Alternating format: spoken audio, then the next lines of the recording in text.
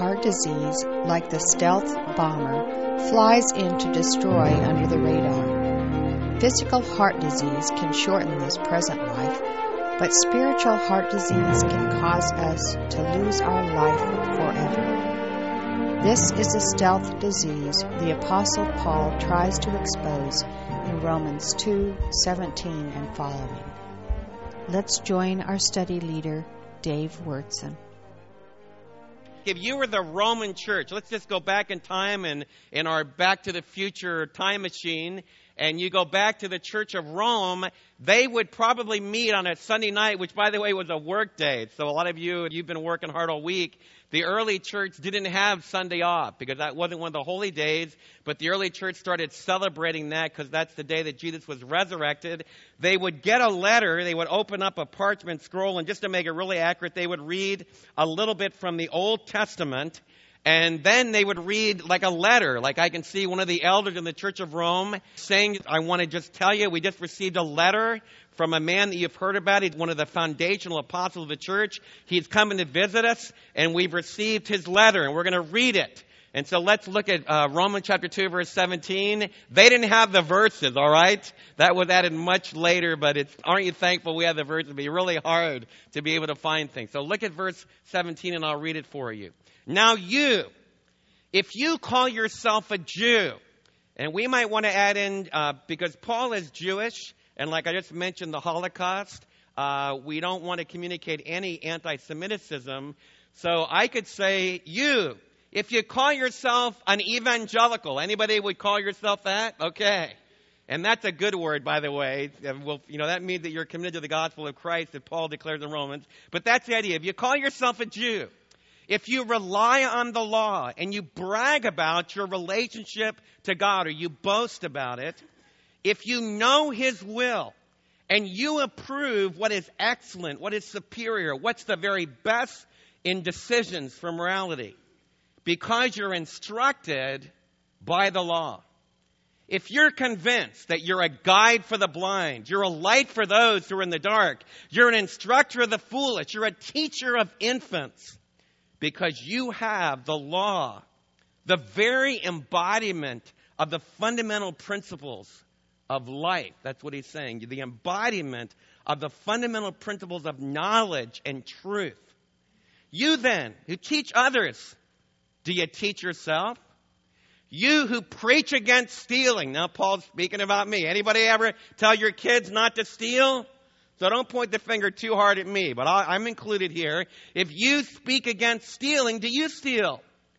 You who say that people should not commit adultery. Anybody ever tell their kids, I want you to be morally pure? Anybody here that's ever told your kids, I want you to be morally pure? Raise your hand.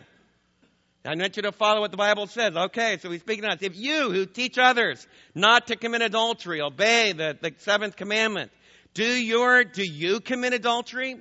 You who abhor idols, do you rob temples? That's a confusing one. We'll have to talk more about that later. You who brag about the law. Again, it's not so negative here. You who boast about having God's law. How many of you are really proud in a good sense about having God's word in your hand? Isn't that great? And that's a marvelous gift you have. Well, that's the audience Paul was speaking to. You who boast in your pride about having the law. Do you dishonor God by breaking the law, as it is written? And then he quotes from Isaiah, from Ezekiel. God's name is cursed, it's blasphemed, it's made fun of, it's mocked among the Gentiles because of you. Circumcision, that has value if you observe the law, but if you break the law, you have become as those who had not been circumcised. If those who are not circumcised keep the law's requirements, will they not be regarded as though they were circumcised? The Jews would start fighting Paul on that point. We'll talk about that. The one who is not circumcised physically and yet obeys the law will condemn you, who even though you have the written code and the circumcision are lawbreakers. Just to get you to feel this a little bit. Those of you who have not been baptized in the Church of Christ, those of you who have not been walked the aisle in a Baptist church, those of you who have not been baptized in Midlothian Bible Church, if you haven't done any of those things, but if you really obey what the Scripture teaches, which, by the way, that would lead to making some of those external things. But Paul's point, just because maybe you were born here and all your friends, when you turn 12, everyone gets baptized. How many of you have been in churches like that? And sometimes our church can rapidly become like that. That's the idea. If you were Jewish, you would say, I was circumcised on the 8th day. It was a very holy ceremony. The rabbi cut me, and I became one of the covenant people. Every Jewish man in this audience would die for circumcision. In the Maccabean period, the rite of circumcision was denied. They wouldn't let moms and Jewish daddies take their boys to be circumcised. And Jewish men and women lost their lives for the rite of circumcision. Do you feel that? So by the time that Paul's writing in Romans, they're proud of this. I'm circumcised. So these are fighting words. Paul is saying, hey, some of your friends that are Gentiles, they're not circumcised. They don't have the law.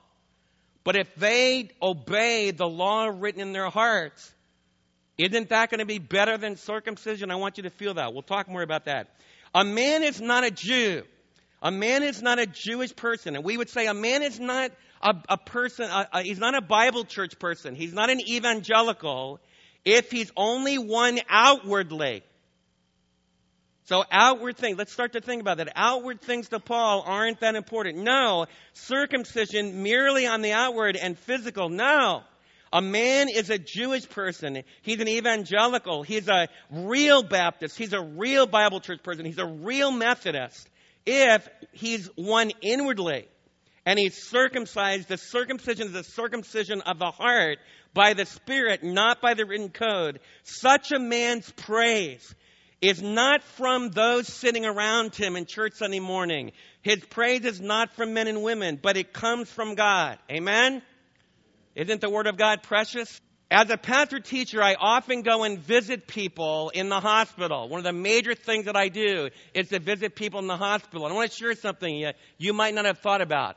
If I go to visit somebody with a kidney disease, like Dr. Sumi was a dear friend of mine, and I've told you that story in the past. He was dying my whole upbringing. I went to visit him when I was 12 on the way to Florida, and my dad said this was the very last time he'd be able to see Dr. Sumi because he has terminal kidney disease. And I saw him all through every year going to Florida. I saw him. I went to college for 4 years. I ended up at Dallas Seminary, and guess who was the chaplain of the seminary? Dr. Sumi. But I want to share something with you about Dr. Sumi. When you went to see Dr. Sumi, he was yellow. You knew he had kidney disease, especially near his dialysis. Does that make sense? How many of you have ever seen somebody with kidney disease? Am I right? Some of you that are in medicine. I'm being accurate, aren't I? I want to share something with you. Most forms of cancer, Mary will say to me, she's often said this, and I say in Mary's next life, and that's not biblical at all, but Mary's next life, she's going to be a medical doctor. She has great discernment, and I'd say she's going to get thrown in jail for practicing medicine around the church family without a license. But when Mary tells me someone doesn't look good, time and time again, I'll find out later when their MRIs come in that they have cancer. Something's not right in their eyes. Something's not right in the color of their color. Something's not right in their hands, the color of their hands. That makes sense? How many of you have ever seen somebody with cancer, especially if it starts to progress? You know they have cancer. But I want to share something about heart disease. I have often been in the hospital with heart patients. I mean, they're getting ready to have an angiogram, which will often lead to an angioplasty or even heart surgery. And you would never know it. For example, I was with Don Crabb years ago. He's a great big guy. Some of you remember him. He was about 6'3", probably weighed 215 pounds, looked like an old linebacker. And Don looked really good on the outside. But he had a serious heart disease. And it was back in the olden days, they did bypass. It was like launching the space shuttle. And Don Crabb was up at St. Paul, and man, it was an all-day thing. But what I remember about Don is you would never guess he had heart disease. My brother-in-law, John Van Kampen, John died of heart disease when he was 40. The summer before he died, I was at Medicine Bow Peak in Wyoming, and I climbed to the top of it carrying Josh on my shoulders. Right behind me, we didn't climb up the whole mountain, but we started 2,000 feet below the top, the summit, and it was above the tree line. We parked our cars at the tree line, beautiful mountain lakes. But then John and I carried Josh on my shoulders, and he carried right behind me across. How many of you have ever been on the rocks in the Rockies? You know, where it's sliding and everything? How many of you, even that are really in shape, have felt, man, this is killing me? Anybody, you know what I'm talking about? The air is thin. I'm dying carrying Josh. Right behind me was John, carrying Katie, same age as Josh. That's the way heart disease is. Heart disease doesn't look like anything's wrong. And I'm sure a cardiologist is much more trained than I am will tell me, yeah, Dave, there's some telltale signs, and I do know some of those signs. Like if you suddenly start walking and you start having like somebody putting their foot right in your chest, there's a good chance you better get checked out this week. Okay? But I want you to know on the outside, you'll eat pretty good, you will be able to carry on your schedule, you're a little bit sluggish, but heart disease is really hard to detect on the outside. Now, this morning, it's possible that some of you have spiritual heart disease. And that's what the Apostle Paul is talking about. The Apostle Paul in this chapter is speaking about people that their heart is really diseased. And by the way, I want you to know something. The Apostle Paul believes that everyone's heart spiritually is diseased. Did you hear what I said? The Apostle Paul, I heard Mary was watching a really cool blues program last night. And one of the leading, I think it was B.B. King, one of the great, great blues players, said that I believe that people are basically good. And they do bad things. But the reason I play blues music is that it speaks to life. And I love B.B. King's music. But his theology is wrong. Bad people do bad things. Did you hear what I said? How many of you have ever done a bad thing? You did a bad thing because the Bible tells you the truth. You have terminal interior spiritual heart disease. And the hardest person to get that across to is the person that goes to church every Sunday.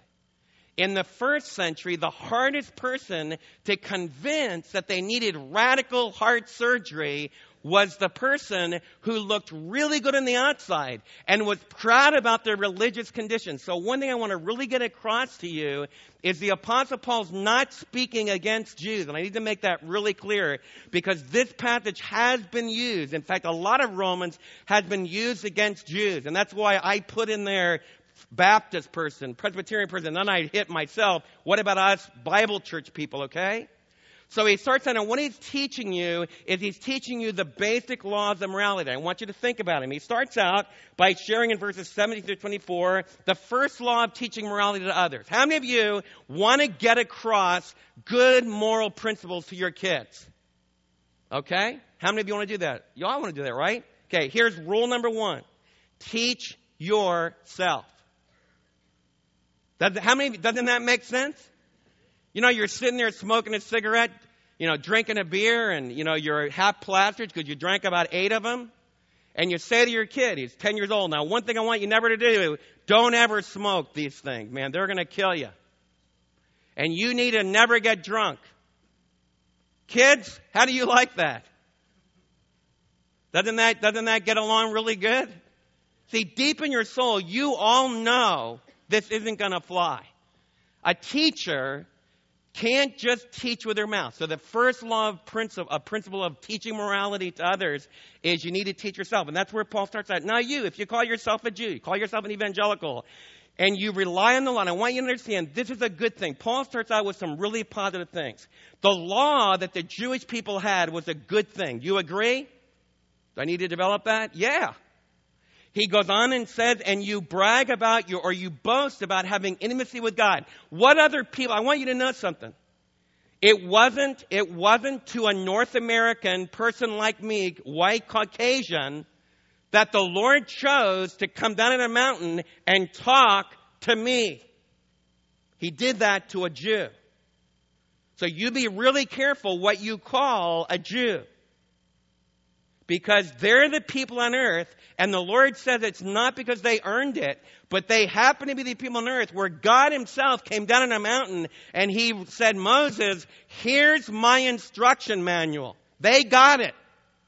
And Paul's not demeaning that. He's saying that's a good thing. But in the first century, the Jewish people became very proud. We have God's law and we have intimacy with God. And then he goes on and develops it. If you approve what the will of God, you approve what is superior, and you're instructed by the law, I want you to know something.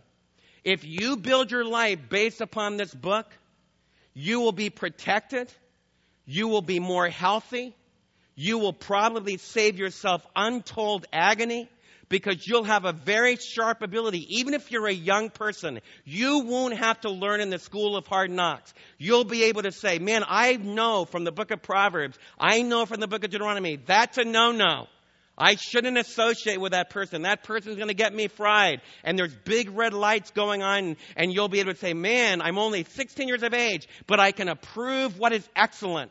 I can approve what's going to be the pathway of success. And I'm not going to have to wake up when I'm 30 and suddenly find out what the ropes of life are. Like a very simple thing. A bunch of kids haven't learned yet that you need to leave your father and your mother. On the third page of Scripture, really the second one in some versions, it says a man should fall in love with a woman. He should cling to her, and he should leave his father and mother. You want to grow up? You got to get out on your own. You got to earn your own way.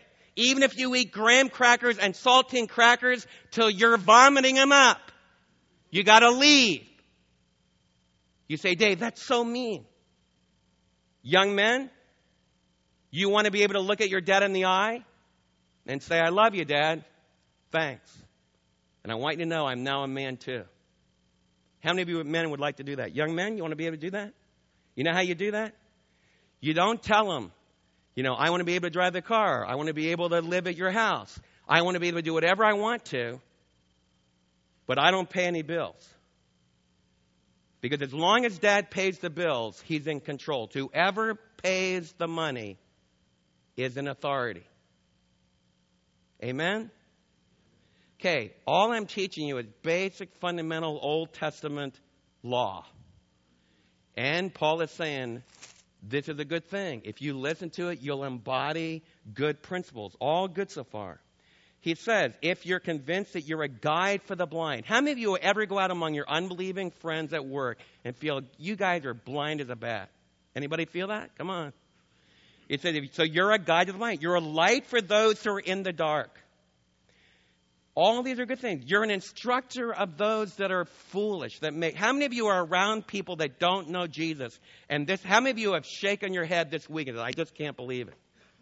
How stupid could you get? Anybody done that? Come on, tell me. Has that happened? How many of you ever done some of those things, right? Paul's saying, if you're an instructor for the foolish, that's really good. You're a teacher for infants spiritually, because you have God's instruction manual, the law. You have the embodiment of true knowledge and truth. Then Paul nailed it. Says, okay, you're teaching others. You got to teach yourself. When every mom and dad, every person in this room, every boy and girl, myself included, it's really important for us, what Paul is saying is, if you want to influence others for the right, it begins with your actions, not with your words. And how many of you would agree with that? We all know that. And this week, we need to get really serious about that. We would agree with Paul. He says, you preach against stealing. Do you steal? This is income tax time.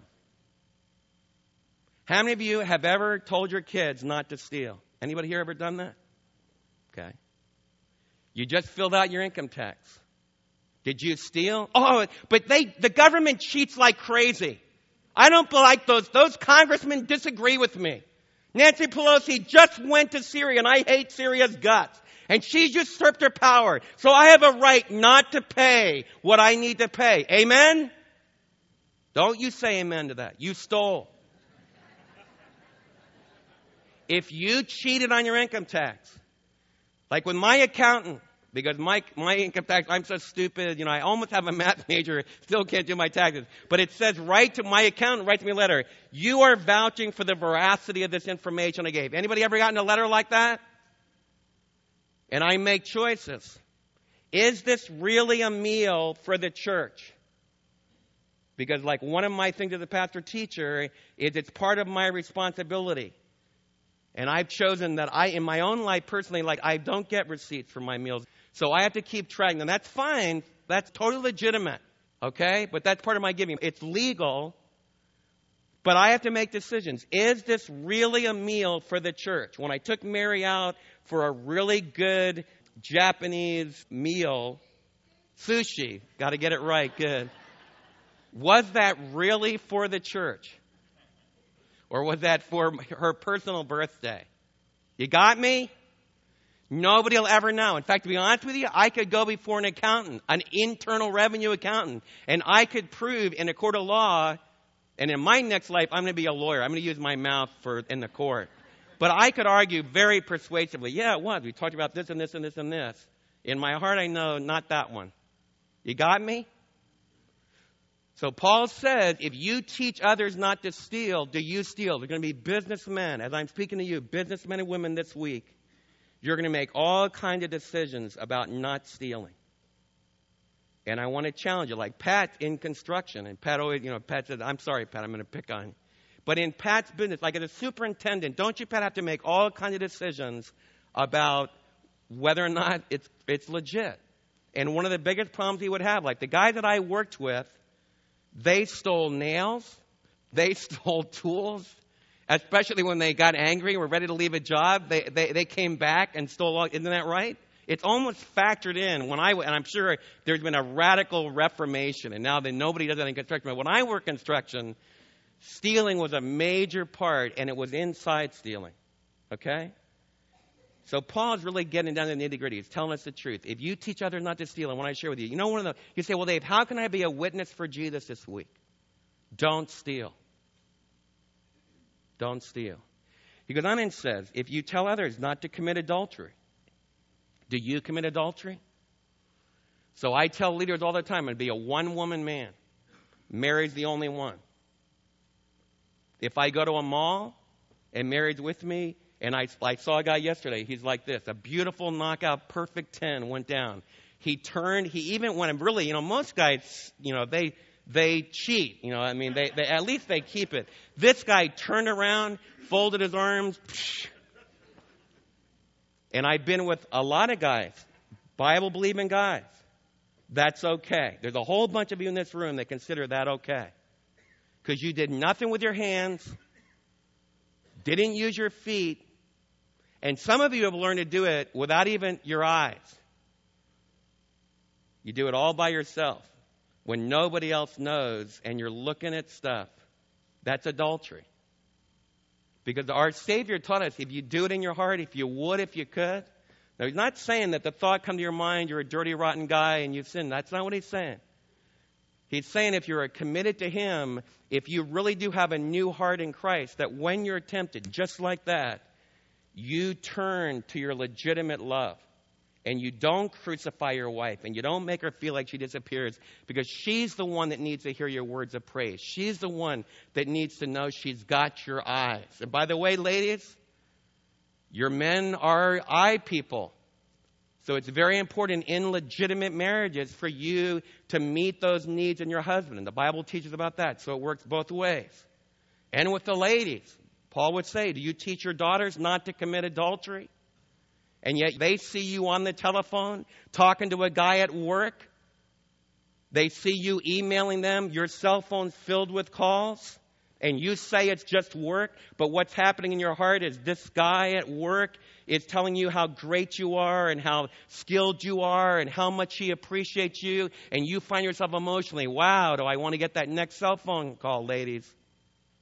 That's adultery. If you're married, that's adultery. And you'll tell me, oh yeah, but my husband's a jerk. He never listens to me. And because you call him that, you're leaving yourself wide open for adultery. And that's what the Apostle Paul is saying. And by the way, we're not going to have much influence on Midlothian as long as Midlothian Bible Church has one marriage after another breaking up. To the same degree, how many think New York's a pagan place, isn't it? Don't you think New York's a pagan place? How many of you think Connecticut, where Josh and Laura are, Yale's a pagan place, isn't it, in New Haven? You know what?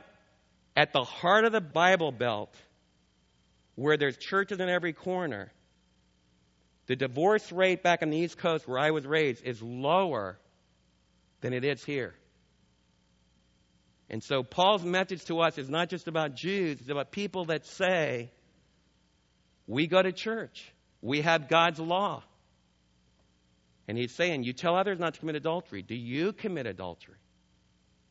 And he's saying you got to turn that MRI back on you, that spiritual MRI. You need to look at what's really going on. The third thing he says, you tell others you're abhorred by idolatry.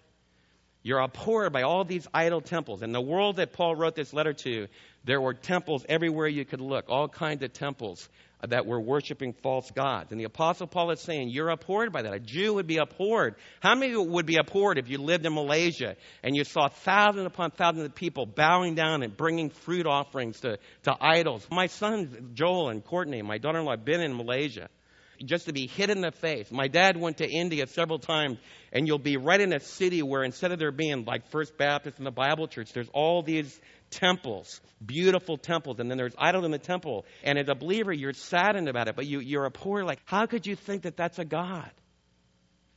The Apostle Paul says, but do you make money from that idolatrous temple? And what some of the Jews did in their history, they would attack pagan temples and just level it with an army and then take the gold because riches, it was like the banks of the ancient world. But another very subtle thing they would do, like, for example, if you're in Ephesus and you're a Jewish person, you go to your synagogue, but the population in Ephesus, the big money-making thing is to make Diana, great as Diana of the Ephesians, Diana statues. So the idea is I worship in my synagogue as a Jewish person, but during the week I have a whole bunch of people working for me that make Diana idols. You say, well, we never do that. One of our major evangelical political leaders, one of the major leaders against abortion, against homosexual marriages, standing for what's right in government, standing against gambling, his whole career fell because he received a ton of money from a guy that was setting up gambling things for Indians. And that's what Paul's talking about. Paul's talking about that you say, I'm abhorred by all these things that pagan people do, but then you make money from it. And that's when it gets convicted. Does that make sense? I'm trying to make, to think of robbing idol temples. That's what he's saying. Be careful of that. An example of this would be, let's suppose I make a career, like how many of you think that our church is against abortion? Anybody ever heard that? Okay. How many of you, if you have had abortion, how many of you feel that our church will be a place where you could be forgiven? I'll check whether you're getting grace or not, okay? That's true, by the way. If you've had an abortion, you're in a good place. We want you to turn away from things that will really hurt you, and you can be forgiven because of the blood of Calvary, because all of us need that, okay? But let's suppose that I taught for years against abortion, and when Janae was growing up and she got to be about 15 years of age, horror of the fall, let's suppose that I find out she was pregnant, and I don't let any of you know that, but I take her to a place and have her have an abortion. What do you think about that? That's what happens among evangelical believers like crazy. More than you'd ever think. In fact, if you took those that claim to be evangelical out of having abortions, there'd be a powerful movement throughout our land. There'd be a tremendous drop. And that's what the Apostle Paul is talking to us about. He's saying, if you're going to tell others not to be immoral, if you're going to tell others not to do these immoral things, then you got to let it get into your practice, okay? That's what he's sharing. And he closes with, he says, you who brag about the law, do you dishonor God by breaking the law? And I want to ask you today, how many of you have gone public? I'm an evangelical believer. If you go out, I want to share with you the most powerful thing you can do this week is to let not your own self-righteousness, but the power of Jesus enable you this week not to break God's law. And he quotes a verse from the Old Testament from both Isaiah and Ezekiel. God's name is blasphemed among the Gentiles because of you. How many of you have ever had an unbeliever say, I would become a believer, but I met a church-going person and they messed up my life? Anybody that's ever had that happen, raise their hand. That's Paul's point. In fact, right now in our land, a major thing is there's a big divide between those that say they believe in the gospel and those that turn away from Jesus completely. And this side over here that turns away from Jesus, they say, you don't practice what you preach. How many of you have ever heard that? So as you get really excited about the trends in our land, and you get really discouraged about the way, how many of you have been really discouraged? And how many of you ever feel like, well, there's nothing I can do? You ever feel that way? I want to share with some of you. There's something you can do. You can leave this auditorium right this morning. You know what you can do? Let the Holy Spirit make you practice what you preach. Do you hear what I said? Don't you get angry. Don't just get angry. And don't you just say, well, there's nothing I can do. Oh, yeah, you businessmen and women this week can go out into the world and you can change things. And it begins with you. In school, everyone cheats. You kids can change things by not cheating. By letting the Holy Spirit give you the power. You say, man, all my friends are immoral. And you can change things in Midlothian High School this week, one person at a time, by practicing what you preach. And I believe there would be a great movement of the Spirit. The second thing that Paul talks about, he tells us, if you look in the next section there, the second law of teaching morality, that there's real moral actions, not membership in a religious group, count for everything. He focuses on circumcision. And I want you to know, like, how many of you have ever been in touch with somebody that's part of a religious group and you think they're proud of it? Anybody ever met someone like that? Yeah. Well, that's what it was in the first century. A Jewish person was really proud in verse 25 that they were circumcised. And this is what they held. How many of you have ever met somebody and said, well, I was baptized, so for sure I'm going to go to heaven? Anybody? That's an old Church of Christ doctrine. By the way, a ton of Church of Christians don't believe that anymore. But when I was going through seminary, the dominant belief was I was baptized in the Church of Christ. We're the only ones that are going to go to heaven. All the rest of you are out. Anybody ever heard that? I just mentioned that to you. By the way, I want to stress again, the Church of Christ, my friends now, that are major leaders here in Midlothian, don't believe that. They follow Max Lucado and Grace and that. Does that you understand what I'm saying? But I want you to feel what a Jewish person felt, because a lot of you aren't close. Like, I was raised with a lot of Jewish kids. So when I read this passage, I go, yeah, that's exactly how. And I've been to Jewish services. But I know I'm speaking to an audience. A lot of you, how many of you have ever been to a Jewish service on a Friday night? So you see what I got? How many of you have ever been to a bar mitzvah? When somebody became, a few of you, my fellow Easterners are saying, oh, yeah, I've done that, okay? But you can feel this. And they felt great pride because I have the outward symbol. What Paul is saying, this is really important. He's driving his audience. It's not whether you've been dunked in physical water. It's not whether a literal priest put his hand on you or threw water on you. It's not, and by the way, like in our church, Mary asked me, when we dedicate a baby, I'm not saying anybody that's done this, but I want you to stop and think about it. You want to get your baby dedicated. Why do you want that? Because deep in your soul, a lot of you think, if I pray over that baby, that the baby will be safer. Anybody of you think that? And we did this religious thing. Well, I got news for you. If you only come to church and only listen to God's word when you're getting ready for that baby to be dedicated, and we all stand up and say, we're going to make a holy vow that we're going to raise this child in the nurture and admonition of the Lord, my prayers aren't magic. And that's what you all begin to think. It's a very powerful thing in you, especially if you want to sin. If you want to do the wrong thing, you feel guilty about it. Like if you haven't been in the Word, if you haven't been attending church regularly, and you have this precious little one, you want to try to cover your base. And as modern younger parents, you want to get a professional. Instead of teaching, like if you want to teach your kids math, teach them math yourself. Your kids can learn math from you. Don't get angry at the school teacher. You can teach them. What I'm saying is take responsibility.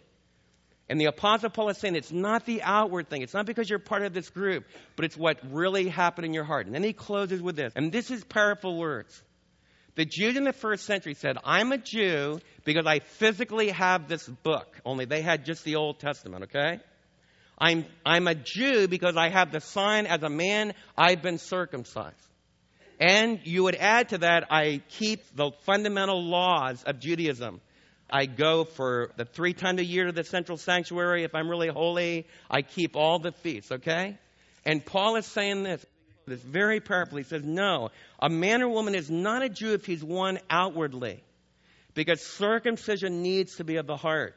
A person is one inwardly, and circumcision is circumcision of the heart by the Spirit. Now get this.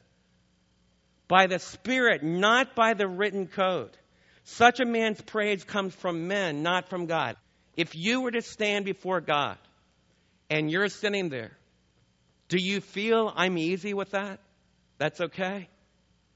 Because I've already had integrity. Like as I've been speaking to you today, some of you for sure in an audience this big, you cheated on your income tax. So you say, Dave, what should I do about it? Well, we're getting really close, but you still got time. And this is what Paul is saying. By the Spirit of God living inside of me, by Jesus' grace, I'm going to not steal from the government. So I'm going to call my accountant and make the adjustments I need to make. And I want to challenge you, if you'll do that, you're going to be free. You can be free. And that's what you need to do in the next few hours. That's what Paul is saying. If you're living in a marriage and it's gone dead, as a man, you feel like I'm not attracted to my wife anymore. I'm attracted to a bunch of women at work. And I think they look a lot better than my wife. And you say, well, Dave, my wife's been nagging me like crazy. In fact, a guy that's working with other men in our church told me just a couple days ago that a man called him up on the phone and said, I just cannot be a one. I cannot love my wife. Now, what would be your response to that? I can't love my wife. A whole lot of you say, well, you got to love your wife. You really need to do it. And here's step 1, 2, and 3 to love your wife. You know what Paul is saying?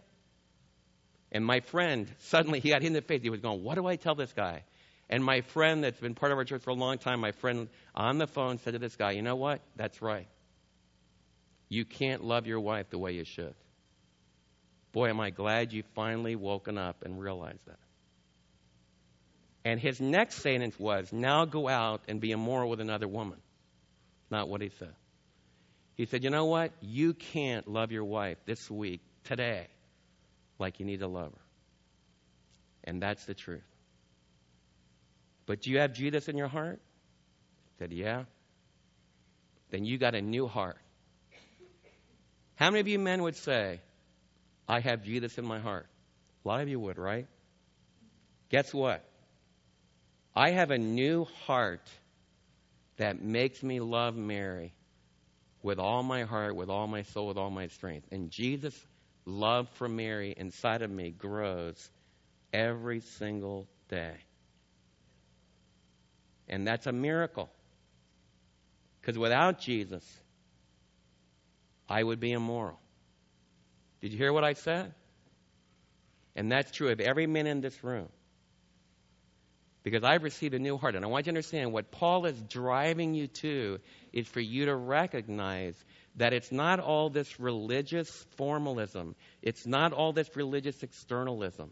It's really being honest. If you have never received a circumcised heart, just think of circumcision. I have 3 boys. How many boys does Lane have?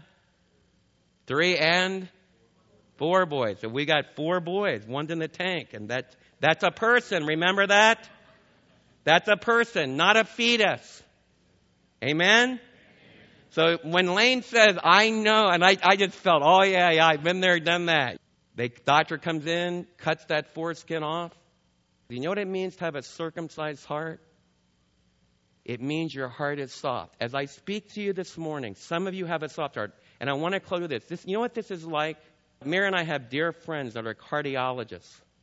One of the hardest part of their jobs is to call people in after they had stress tests and after they had arteriograms.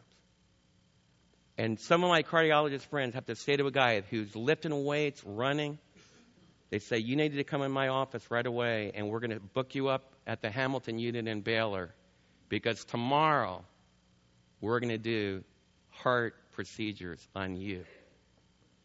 And you know what a lot of you do? You go, that isn't true. I don't believe that. In fact, I think you're bigoted. I think you're wrong. I think you're just arrogant as you can be to think that there's something wrong with my heart. Don't you realize clogged arteries I was born with clogged arteries. It's not just in what I eat. It's in my Uncle Samuel that gave me this stuff. How many of you have ever heard that? And that's what's happening throughout America. People get mad when someone says, hey, you don't have a physical heart disease. You have a spiritual heart disease. And until you realize, and until the people you're talking with realize that we've got spiritual terminal heart disease, then you're not going to go to the great physician. And this is the good news. Paul is saying, and he sets the stage for this. He sets the stage. I've got a great heart physician who doesn't just fix clogged arteries. He gives you a brand new system. New heart, new circulatory system, new life. Amen? That's what Romans is trying to drive you through. And I want you to be crystal clear. One of the major points we're going to have in the book of Romans is the purpose of God's law. The purpose of God's law is to be a great angiogram spiritually. The only way to really know, like for example, if you do have pressure on your chest this week, it's probably just stress because you've been working too hard.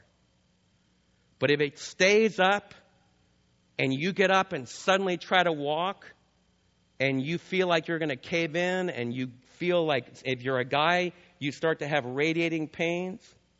And if you're a woman, if you don't get those pains, but you got like someone's putting a foot on your chest, you need to go to a cardiologist. And then don't get mad at them when they say you got some clogs in your artery. We can fix you. The same thing's true spiritually. This morning, Paul's like a heart cardiologist, marvelous cardiologist. And he says to all of you, be honest, be open, have a sensitive heart, let the Lord convict you, then let it change you.